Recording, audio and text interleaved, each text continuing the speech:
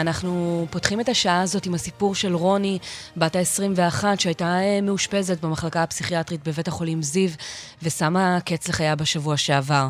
דקלה אהרון שפרן, כתבתנו לענייני בריאות. בוקר טוב. שלום ליאל. אנחנו יודעות לומר מה מתרחש שם בבית החולים? תשמעי, הסיפור הזה הוא באמת סיפור מטריד שמדליק לא מעט נורות אדומות לגבי השאלה הזאת שאת שואלת.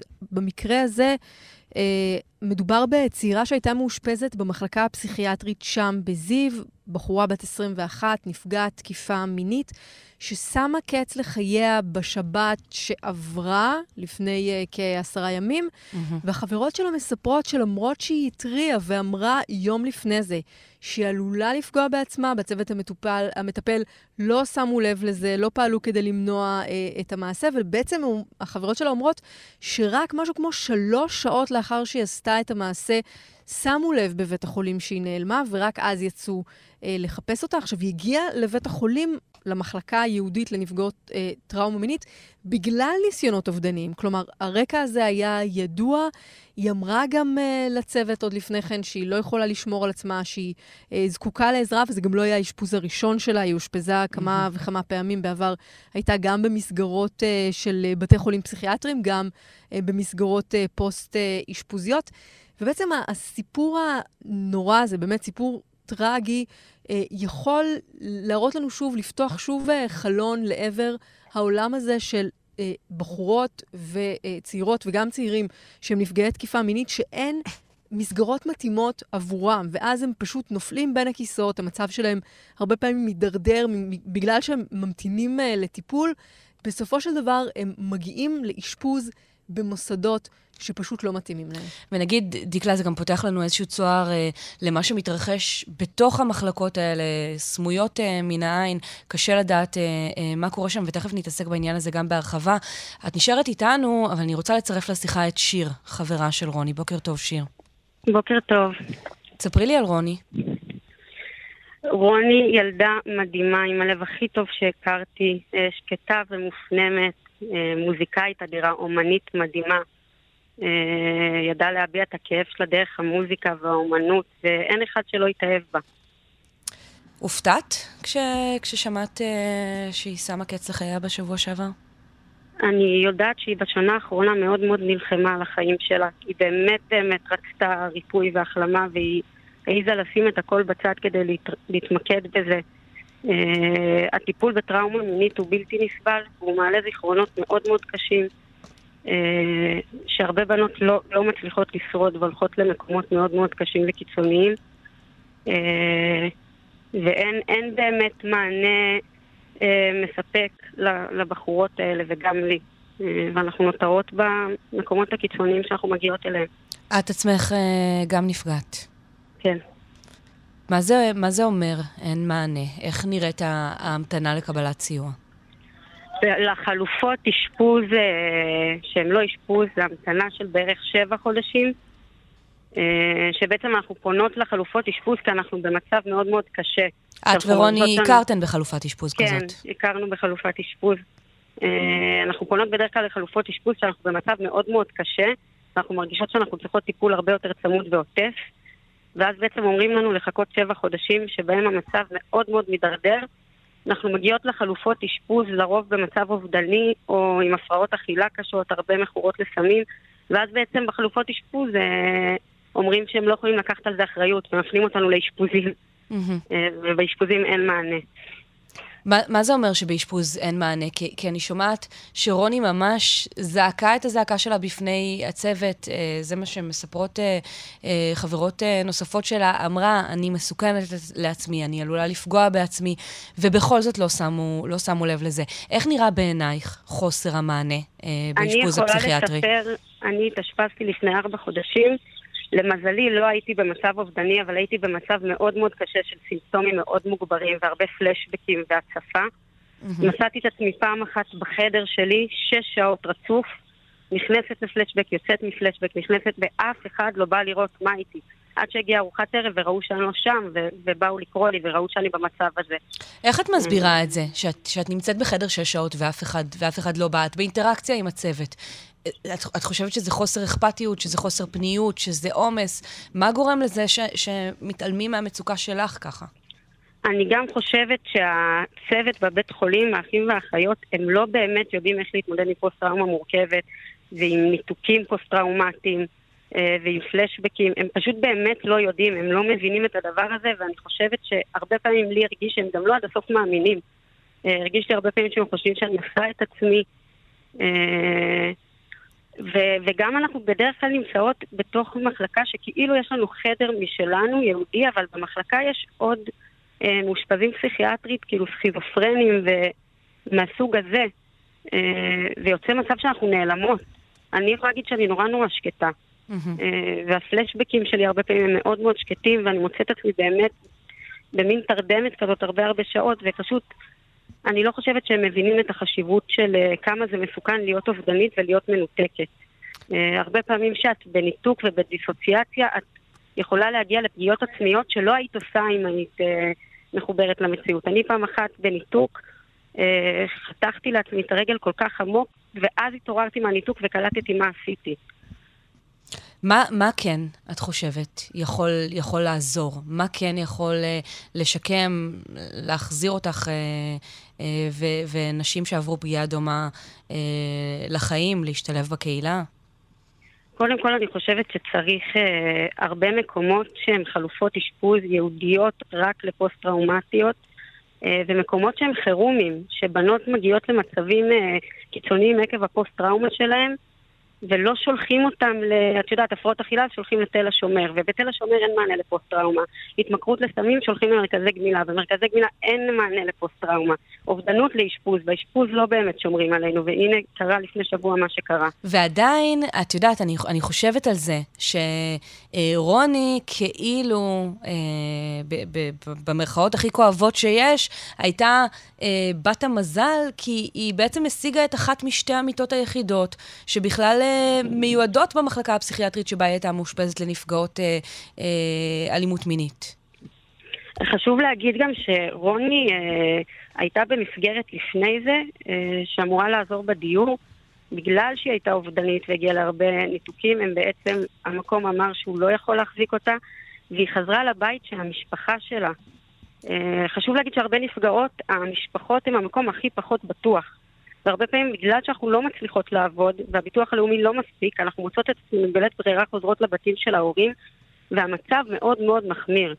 אז זה לא שישר היא נכנסה למקום מיועד, היא עברה שנה שלמה של סבל, וחיכתה כל כך הרבה חודשים בבית שלה למקומות יהודיים, והמצב שלה רק הידרדר בבית יותר ויותר. אני חושבת שהיא הגיעה למצב שבאמת כבר לא היה לה תקווה. לא היה לה גם עורף משפחתי, נכון? לא עורף משפחתי שאני מאחלת למישהו. דקלה אהרון שפרן, כתבת לענייני בריאות, כן. את יודעת, אנחנו שומעים הרבה פעמים ממשרד הבריאות על כל מיני מסגרות שהן חדשות יותר, חדשות פחות, כמו בתים מאזנים, כמו מסגרות טרום-אשפוזיות, שבאמת אמורות לתת את המענה הזה שלפני הצורך האקוטי בלהגיע למוסד או לבית חולים פסיכיאטרי. את חושבת שהרחבה של המסגרות האלה שמדובר בה, ועכשיו גם עם העברת התקציב, אומרים שהולכים להקים עוד הרבה מקומות כאלה, זה לדעתך יכול להיות מענה מתאים לנפגעות, או שגם זה לא מספיק ולא מספיק ממוקד בשביל מה שהן צריכות? את שואלת אותי? כן, שיר. לא, אני ממש חושבת שאם יהיה יותר מקומות יהודיים, זה יוריד את הלחץ של המעט מקומות שיש עכשיו, ונוכל להמתין פחות זמן ולהידרדר בפחות זמן, כאילו עד שנגיע למקומות האלה. שוב, הבנות שפונות למקומות האלה זה בנות שהן נמצאות במצב מאוד מאוד מאוד קשה. אני חושבת שאם יהיה לי חודש להמתין למקום שהוא יהודי, אני אגיע במצב גם שהרבה יותר יכול לקבל את העזרה, ואני לא אגיע במצבי קיצון שהמקום עצמו לא יכול להחזיק אותי. שיר, את מסכימה לשתף אותנו? איפה את מטופלת היום, אם בכלל? היום אני מטופלת, אני גרה עם דודים שלי, שהם תומכים, ואני מטופלת דרך מקום שקוראים לו הופכות את היוצרות, זה לשורדות זנות. אני מקבלת שם טיפול 3 פעמים בשבוע, אם צריך 4 פעמים בשבוע, יש לי גם מטפלת שמתמחה בטראומה מינית פעמיים בשבוע. אז כרגע זה המעטפת, אבל ברגעים קשים אני בדרך כלל צריכה להתאשפז, ואני מאוד מאוד פוחדת אחרי החוויה שהייתה לי. מתי היית מאושפזת בפעם האחרונה? לפני 4 חודשים. ואת אומרת, זו הייתה חוויה שהרגשת שאת בעצם בלתי נראית שם. איך בסוף, איך יצאת מהמחלקה? אחרי שבועיים פשוט יצאתי משם. לא במצב טוב. אני חושבת שהדבר היחיד הטוב בזה זה שבאמת היה לי רגע פסק זמן מהמרוץ הזה של החיים. אבל החוויה שלי בתור ילדה שנפגעה זה שבאמת לא ראו אותי ולא האמינו לי. ולא שמו לב למה שקורה, וכולם ראו אבל לא ראו. ופתאום אני מגיעה למחלקה שאמורה לתת לי את המענה, ואני חווה את מה שחוויתי בבית. זה בעצם שחזור של הטראומה. אבל ממש. אין דבר יותר שובר לב מזה. כאילו, אני לא יכולה לתאר לך מה קרה לי בימים האלה. ובאמת, המזל שלי זה שבאמת יש לי דודים, יש לי משהו במשפחה שלרוב הבנות אין משפחה, ואז זה הופך את זה אפילו ליותר נורא, כי אין להם את הקרקע הראשונית הזאת. מה היית רוצה שהמערכת, בכותרת גדולה, תפיק באמת מהטרגדיה הזאת של רוני? קודם כל, אני חושבת שאם אשפוזים פסיכיאטריים פותחים מקומות יהודיים, חשוב שיהיה לצוות של המקום איזשהו ידע בפוסט-טראומה מורכבת, ובאיך להתקרב לבנות האלה, ובאיך לדבר איתן, ובדיוק הזה שאנחנו צריכות, ובאיך להיות איתנו בפלשבקים ובהתקפים, שזה אין. כאילו, האשפוזים פותחים מקומות, וזה כאילו, זה פשוט לא יהודי באמת. ואני חושבת שחייב יותר מעני חירום שממוקדות רק לנפגעות, כדי שלא נגיע למצבים של התמכרות לסמים וזנות, ושיהיה מקומות שאנחנו יודעות שאם עכשיו אני צריכה להיכנס, כי אני מרגישה שאני עוד שנייה מגיעה לקיצון, אז שיהיה לי מקום לפנות אליו, ולשים רגע את הראש ולהרגיש שיש מי שרואה אותי. שיר, אני מודה לך בינתיים על הדברים האלה, את מוזמנת להישאר איתנו. אני רוצה לצרף לשיחה את דוקטור ענבל ברנר, פסיכיאטרית, יושבת ראש החברה לקידום אבחון, טיפול ומניעה של פגיעה מינית בהסתדרות הרפואית. בוקר טוב, דוקטור ברנר. בוקר טוב. את שומעת את הדברים האלה, עד כמה את מופתעת, אם בכלל, כשאת שומעת על המקרה של רוני, ששמה קץ לחייה במחלקה הפסיכיאטרית בזיו? קודם כל, חשוב לי להגיד שזה באמת טרגדיה נוראית. חיים של בחורה כל כך צעירה שנקטעים, ושגם היו, אני מתארת לעצמי, בלי להכיר את הפרטים של המקרה, אבל גם להקשיב לחברתה שדיברה, היו מאוד מאוד קשים לפני כן. אני רוצה להגיד משהו בהקשר של, אני חושבת שזה קצת מתחבר לדברים ששיר אמרה קודם לכן, אני חושב שחשוב להגיד אותו בהקשר הזה. אנחנו יודעים מתוך המחקר וגם מתוך הניסיון הרפואי, שנשים שעברו פגיעה מינית בילדות, בעיקר בתוך המשפחה, עושות פי 9 יותר ניסיונות אובדניים, לעומת נשים שלא עברו פגיעה מינית בילדות. זה מספר עצום. זאת אומרת, לפגיעות מיניות, במיוחד שהן קורות על ידי אנשים קרובים בתוך המשפחה, על ידי גורמי סמכות, יש השלכות מאוד מאוד קשות, פוסט-טראומה ופוסט-טראומה מורכבת והפרעות אכילה, אבל גם עלייה משמעותית בסיכון האובדני. המערכת ערוכה לטפל נפשית בצעירות האלה, בנשים האלה, בילדות האלה, גם בילדים אגב? לגמרי, גם בילדים. בנים נפגעים באותה שכיחות כמו בנות כנראה עד גיל 13, 14 ואולי אפילו יותר. תראה, אני חושבת שהמערכת, בוודאי יש עוד דברים שהיא צריכה לעשות ולהשתפר, וצריך לפתוח עוד ועוד מענים. אין ספק שיש תורי המתנה שמאוד ארוכים לטיפול, גם לטיפול המרפאתי, גם למסגרות האשפוז. אבל צריך להבין שמניעה מוחלטת ב-100% של אובדנות, הדרך היחידה למנוע את זה ב-100%, זה להכניס בן אדם למסגרת של השגחה 24/7. ועדיין, דוקטור ברנר, אני חייבת להגיד לך, את כמובן בקיאה ממני בהרבה בנושא הזה, אבל המספר הזה, 2 מיטות בלבד, יהודיות לנפגעות תקיפה מינית במחלקה פסיכיאטרית, בבית חולים לא קטן, לי הוא היה נשמע עזוי, מקומם, אני לא יודעת מה המילה. עד כמה אני טועה בהתבוננות שלי על הפרופורציות, אם בכלל?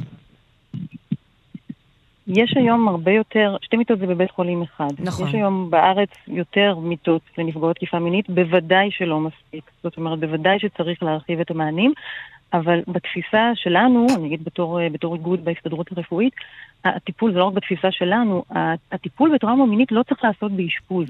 זה טיפול שצריך לעשות על ידי מטפלת קבועה בקהילה, ובדרך כלל זה טיפול ממושך, שגם כמו ששיר אמרה קודם לכן, הוא גם יכול להביא למקומות שהם מאוד מאוד קשים, וכולל לימוד של הטראומה ולימוד של מיומנויות. אשפוז צריך לשמור למקרי קצה. מי שחושבת או חושב שהמענה לפגיעה מינית הוא באשפוז פסיכיאטרי, לא מבין בעצם על מה אנחנו מדברים. אז אשפוז הוא המוצא האחרון?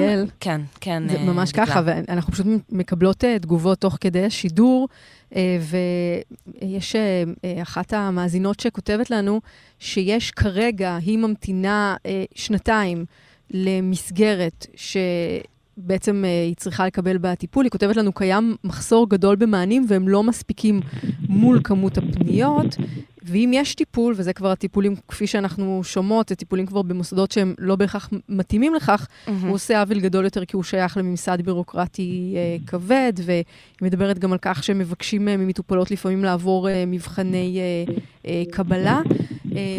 כן, אמר כאן אתמול אצל קרן נויבך, מנכ"ל משרד הבריאות נחמן אש, התחייב שהמשרד יקצה במסגרת התקציב החדש יותר משאבים לטיפול פסיכיאטרי בנפגעות טראומה מינית. השאלה היא, תראי, אנחנו שומעים גם, נכון, אנחנו שומעים על זה כך גם בהקשר לתקציב החדש, גם על רצון להשקיע בכלל במערכת בריאות הנפש. השאלה היא אם בתוך הרצון לשפר את מערכת בריאות הנפש, יש באמת מספיק מחשבה שמוקצת באופן ספציפי לעניין הזה של נפגעי ונפגעות תקיפה מינית, ועל זה אני חייבת להגיד לי אין תשובה ממשית. דוקטור ברנר, את חושבת שהעניין הזה נמצא בראש או בסדר העדיפויות של מישהו, או שהשילוב הזה בין מצוקה פסיכיאטרית לבין נפגעות תקיפה מינית הוא איזשהו עניין שנותר בשוליים? אני חושבת שיש היום הרבה יותר מודעות גם במשרד הבריאות, ואפשר לראות גם את התוכנית של שר הבריאות בנושא הזה, להבראה של מערכת בריאות הנפש בכלל. ואחד מהמוקדים שככה צוינו כמוקדי התמקצעות שהולכים להתמקד בהם, זה כל הנושא של טראומה מינית. אני חושבת שיש שם הרבה יותר הבנה, באמת אחרי הרבה שנים שלא היו מספיק מענים, וגם היום, כמו שנאמר, המצב רחוק מלהיות מספק. אישה או גבר שעברו פגיעה מינית בילדות ועכשיו סובלים מפוסט טראומה מורכבת וקשה, אם הם צריכים לחכות 1.5 שנה לטיפול מרפאתי, הדבר הזה לא סביר.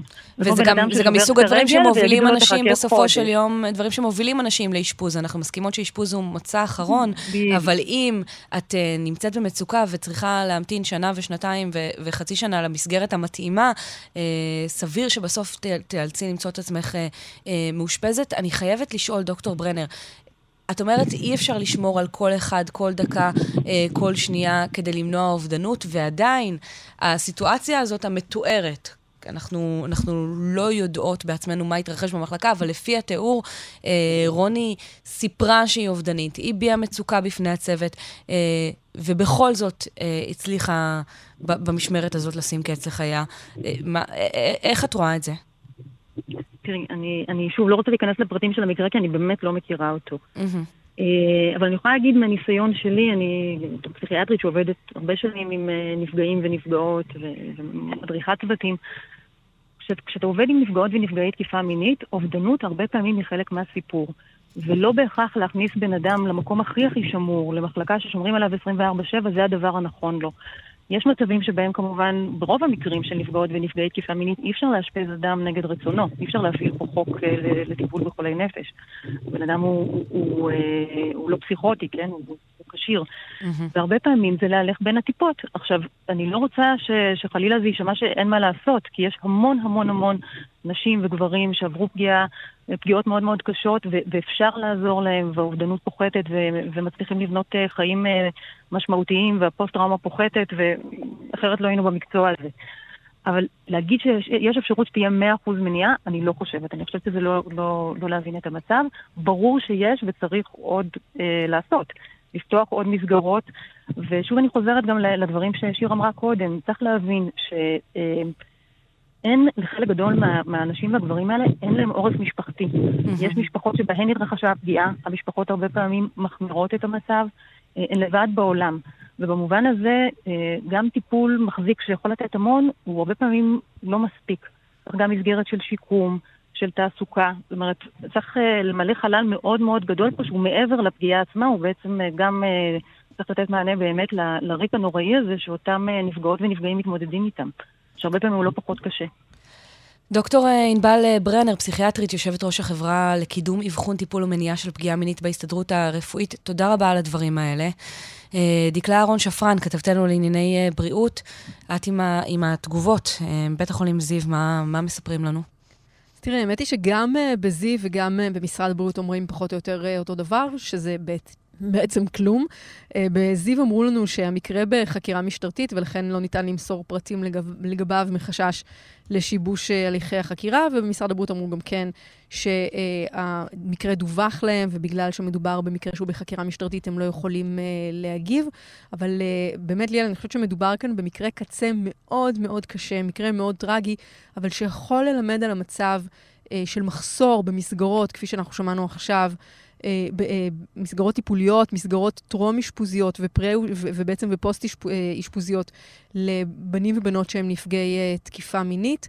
ויש תקווה מאוד גדולה עכשיו, כאשר התקציב עבר וכאשר אנחנו שומעים משר הבריאות על כוונה להשקיע במערך בריאות הנפש, באמת תהיה השקעה משמעותית גם במסגרות מותאמות לנפגעי ולנפגעות תקיפה מינית, כדי שהם יוכלו סוף סוף למצוא מקום, מוסד שמתאים להם ולקבל טיפול שיכול אולי קצת לתת מזור וקצת לגרום להרגיש טוב יותר ולהקל על מצבם.